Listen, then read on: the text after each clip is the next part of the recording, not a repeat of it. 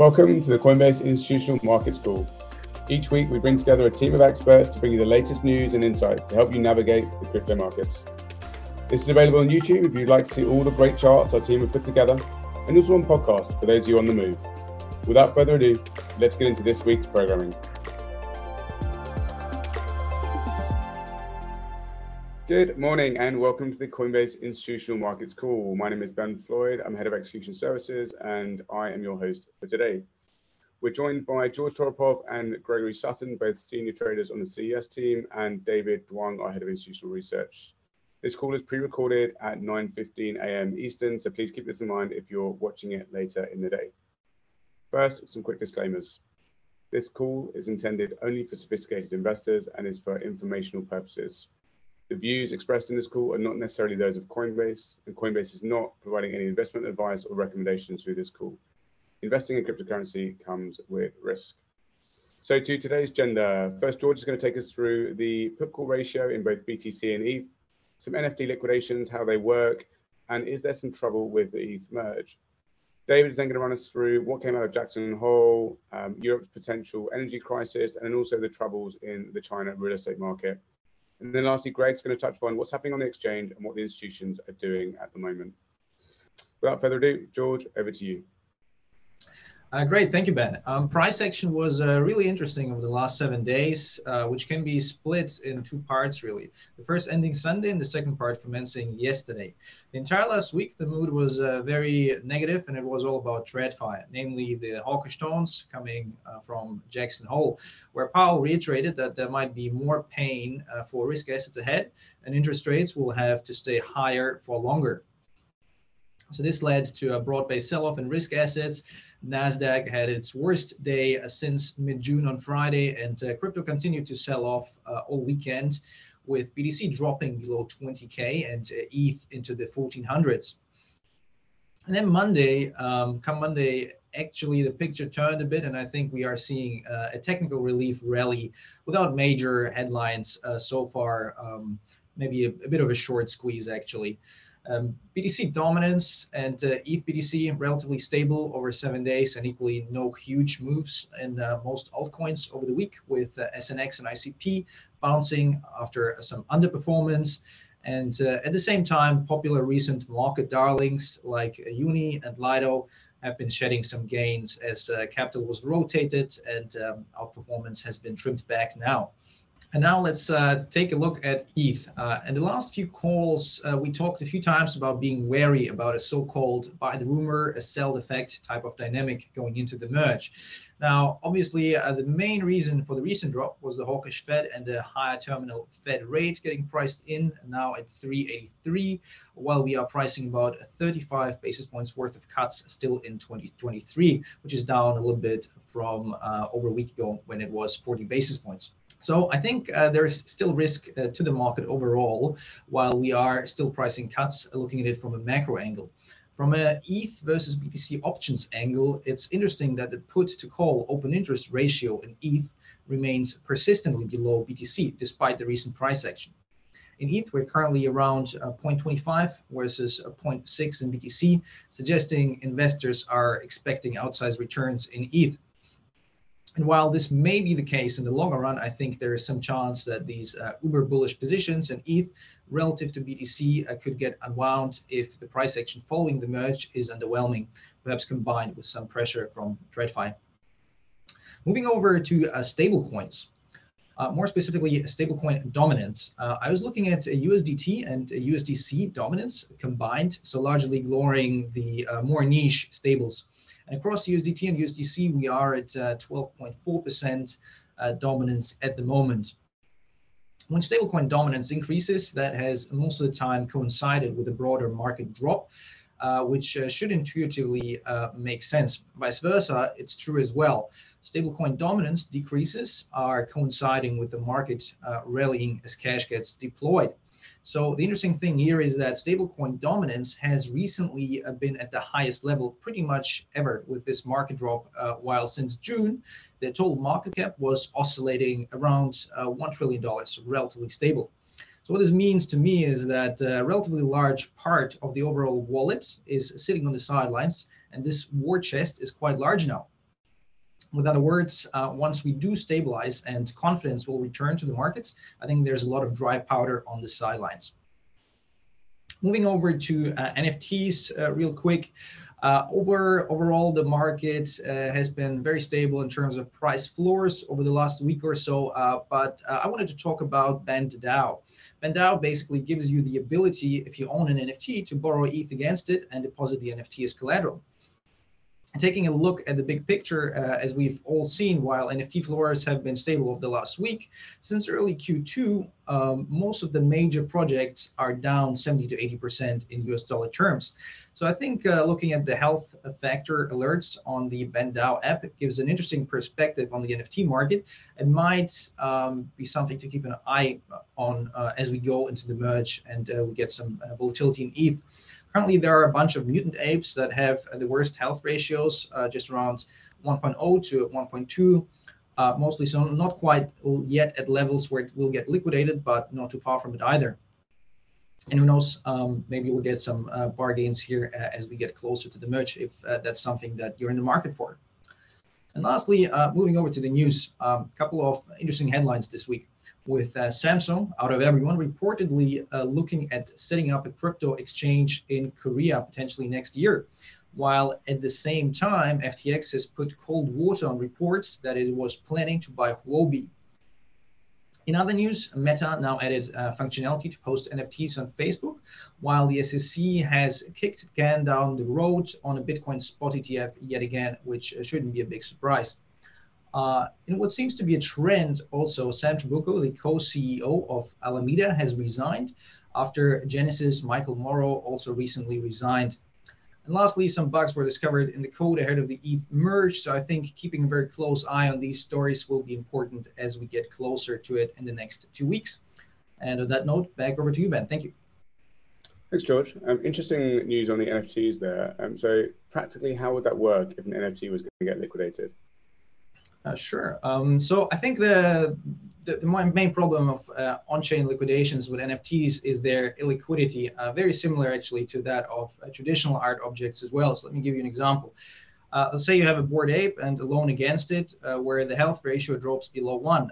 So what that means is that the value of the NFT floor as a proxy for the value of the NFT is at or very close to the value of the loan itself that was made with your ape as collateral. So then basically liquidation proceedings can be triggered. There'll be a 48-hour grace period where the borrower of the ETH that used the NFT as collateral can post more collateral to improve the health ratio. And if that doesn't happen, then we eventually go into liquidation. Now, the price will be set at 95% of the floor price. So let's say you have 100 ETH floor price, then the price that could be set during that liquidation proceedings would be 95 ETH. But this can obviously take some time. And what if there are no bidders, right? It means that it could keep pushing the floor prices down ultimately, because you naturally have like a lot of these offers around without actually liquidating. So eventually, like actually with a house foreclosure, the borrower might just decide to hand the keys in and just keep the ape with the counterparty if the value of the loan is greater. So they're currently actually working on revamping some of those mechanics and potentially looking at 70% of the floor price just to get it liquidated quicker. But I think ultimately the problem will remain that NFTs are inherently illiquid because it's more of an art form than a token. It doesn't feel like the best liquidation mechanism, but I guess it's better than one's ability to liquidate traditional art, which is arguably even more illiquid. But I guess interesting, like certain apes have different qualities that mean they should be trading significantly above the floor price. So in theory, a 5% discount on an ape that typically trades at 50% premium could actually be quite a good deal. But I guess it's the devil's in the detail, and you need to kind of know what you're looking for, I imagine. 100%. It can certainly be like a great deal, as you say. Like if you have a very rare ape, I think it can be a bargain. But at the same time, I feel like obviously you need some sort of mathematical way to approach this, and just using the NFT floor price is probably the easiest proxy for the price of the collection. Yeah, that makes sense. Thanks, George. David, over to you for some macro, please. There's a ton going on, and we're curious to hear your thoughts post Jackson Hole. Thanks a lot, Ben. So first things first, let's unpack Jackson Hole because I think there have been a lot of headlines around this. I don't think that they're wrong per se, but I also think that a lot of newspapers are making the right connections among what Jay Powell said, what the markets are thinking, what's kind of getting priced in. So number one, was he hawkish? Yes, absolutely. He was hawkish. But was he more hawkish than what I would have expected? I would say not really. And maybe that's just me because a lot depends on what you were expecting to hear. But all I can tell you is that in our view, I actually think he came out with the bare minimum of what was necessary to actually have credibility here, which was a commitment to fight inflation because they have actually lost a lot of credibility over the last year. And this, started when they were moving away from transitory, for example. Then they got into forward guidance, and very recently, of course, they gave forward guidance. I actually expected to hear them overcorrect, and they didn't do that. If anything, they basically just said, the bear market in the last couple of weeks was wrong, and we aren't any less hawkish. So please, markets, just stop what you're doing. So I think there was a lot of focus on Powell introducing this idea of trade-offs by saying we are reducing inflation and it may require a sustained period of below trend growth. I think that in many parts, he was just kind of echoing what Neil Kashkari had been saying over the last couple of weeks. So it's not new, particularly to me. I think it was also pretty clear that if you want to bring inflation down, you don't need disinflation, you need deflation. And that's what we actually probably need to engineer over the next couple of months in order to kind of bring inflation probably not towards the target, but at least somewhere in the ballpark in 2 years' time. So I think that very much they're using verbal intervention right now to anchor expectations. Now, number two, Fed pivot, very unlikely. I would say Fed put, absolutely not. So the second part of that, I think, was always pretty clear. But I think that, granted, I didn't think they were going to cut in 2023. And, that's just not how the Fed operates. That's not what they would ever want to signal. He did say that rates will need to head higher and stay higher for some time. So, this sustained period of tighter monetary conditions that I think market players, or at least, newspapers talk about, that's not really my question. I think the question is, how many market players are actually pricing this in?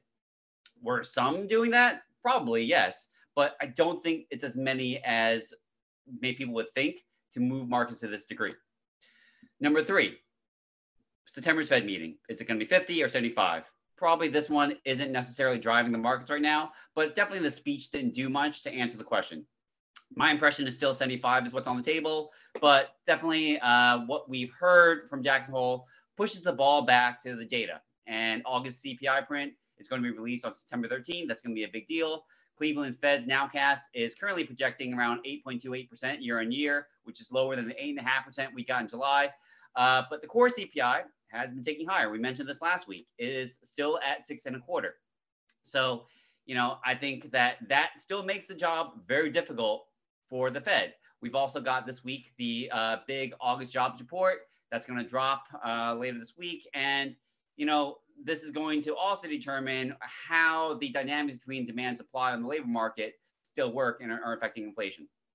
But I think the macro narrative right now is actually much more than just what the Fed is saying and Powell's comments, even though, of course, this has been dominating the headlines. It's been, at least according to some people, the key catalyst for risk asset performance. I actually don't think that's quite right. I actually think that what we're seeing in Europe and China actually matter a great deal and probably are having the bigger impact on sentiment. So, for example, we actually did get some good news.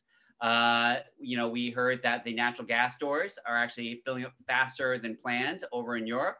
And you're seeing that Germany's economy minister is actually saying that there should be around 85% by early September. And, Germany has a higher threshold. They're targeting 95%. But if you look at the EU, it's actually closer to 80% right now. And that is actually the minimum that the region needs to get through the winter. So pretty good news. The only problem is that if Russia halts gas flows, and Gazprom right now is saying that they're going to stop gas flows through the Nord Stream 1 pipeline for 3 days of maintenance, prices are still very high right now, even though they've come down to around 270 euros per kilowatt hour. The region is still very, very vulnerable to recession risks, and it could still have a full-blown energy crisis as winter comes. The last thing is China. and the real estate problems seem to be deepening. It seems like we're getting to a flashpoint, particularly with the economy still trapped by its zero COVID policy. So right now, people seem like they're not going to actually repay their mortgages, or at least they're considering not repaying their mortgages because developers don't have the funds to complete the projects they promised. Meanwhile, you're looking at these asset management companies and they're in deep trouble right now. The government is actually considering restructuring the real estate sector, and maybe they might have to take over some of these firms, which puts a lot more pressure on the fiscal side. And you're seeing that the M2 money supply has actually been rising very sharply. We've also seen that, we've got a drought in 6 of the country's provinces. Consumer demand is actually at a very, very low point. It seems like it's going to be very unlikely for them to deliver on the 5.5% year-on-year GDP growth that they had previously planned. So overall, it just seems that the global macroeconomic environment is just very likely to put a ceiling on investor sentiment. And I really think that's at the heart of the sell-off we're seeing right now, particularly after the levels were very overextended to the top side. And we're actually getting ahead of September seasonality. That effect tends to actually put a lot of pressure on both stocks as well as crypto. Next month, we actually have seen that for the month of September, Bitcoin is actually weakened around 9% over the course of the last 5 years. If you look at just stocks, the S&P 500 has actually weakened around 0.6% over the last 20 years. So, it's going to be a tough time to actually see a lot of these assets actually strengthen. I think this could be probably causing a lot of the consternation among investors rather than just solely focusing on the Fed, kind of the way a lot of these headlines have been doing. That's it for me. Thanks, David. So with September being historically a bad month, with a China real estate crisis, a potential energy crisis, and rates continuing to go up, is there anything to be bullish about? See, this is where elements like the merge kind of come in, and George just kind of mentioned the headline earlier about potential risks there. But I think that this is the one part of the calculation that is very kind of hard to factor in because we don't know how potential inflows or potential positive sentiment on that side could actually drive the market. And frankly, it doesn't necessarily have to be just isolated to ETH. In fact, like there could be a support that drives a lot of the crypto market, but it's unclear at this point how much of the September effect gets priced in early, allowing for some of those flows to actually be supportive for prices. I have said time and again that I think that the worst for crypto is probably observed in June when we saw a lot of those liquidations. So they kind of removed some of that excess risk already. But that doesn't mean that outperformance from a perspective against TradFi means that these assets are necessarily going to do well, that we're going to see a positive return over the course of September. Got it. Thanks, David. I'm going to go and read something happy after this call to try and cheer myself up. Greg, what have you got for us? Something a little more bullish, please. I'll do my best, Ben. So yeah, volumes have continued to surprise me with healthy amounts trading during these late summer weeks. Now, as George and David just took us through, the market has quite a bit to focus on between the upcoming merge and trying to make sense of the macro environment. So I think the level of volume that we're seeing makes sense. Now, while they're healthy overall, what we see on the next slide is that they're very concentrated in Ethereum and Bitcoin. Yeah, so this is as concentrated as I've seen it in quite some time. Again, I've talked about it before. I think I'd really like to see this chart fan out a little more. And that I would take as a very healthy sign overall for the market. Now, if you've been following Ethereum price action like we have, you've probably been scratching your head a bit. It's been an incredibly volatile asset of late. It traded off its June lows all the way up to about 2,000 before giving back about 25% of that. I think that just exemplifies how difficult it can be to trade events in crypto. Now, if we go to the next slide, we'll take a look at consumer buy ratios. The nice thing here, and this could be that positive point you were looking for, Ben, is we're starting to see retail come back and allocate to their favorite tokens. Retail typically skews to the buy side, but for a few months, we've seen these figures much closer to 50, which indicated very balanced flows. We're now starting to see these numbers tick back up into 60, 70, indicating support is coming back from the retail investor. Now, on the CES desk, our flows have been more balanced than that. Longer-term investors continue to position for the merge and add to their favorite altcoins. They're doing this very passively. No one's in any rush to deploy funds. Now, the more macro-focused trend-following traders have cut risk significantly over the past few weeks, and in my view, are unlikely to come back until these medium-term trends turn up again. And with that, back to you, Ben. Thanks, Greg. A slightly more bullish tone, so appreciate that. And that is a wrap for today, everybody. Appreciate your time and good luck out there. Take care.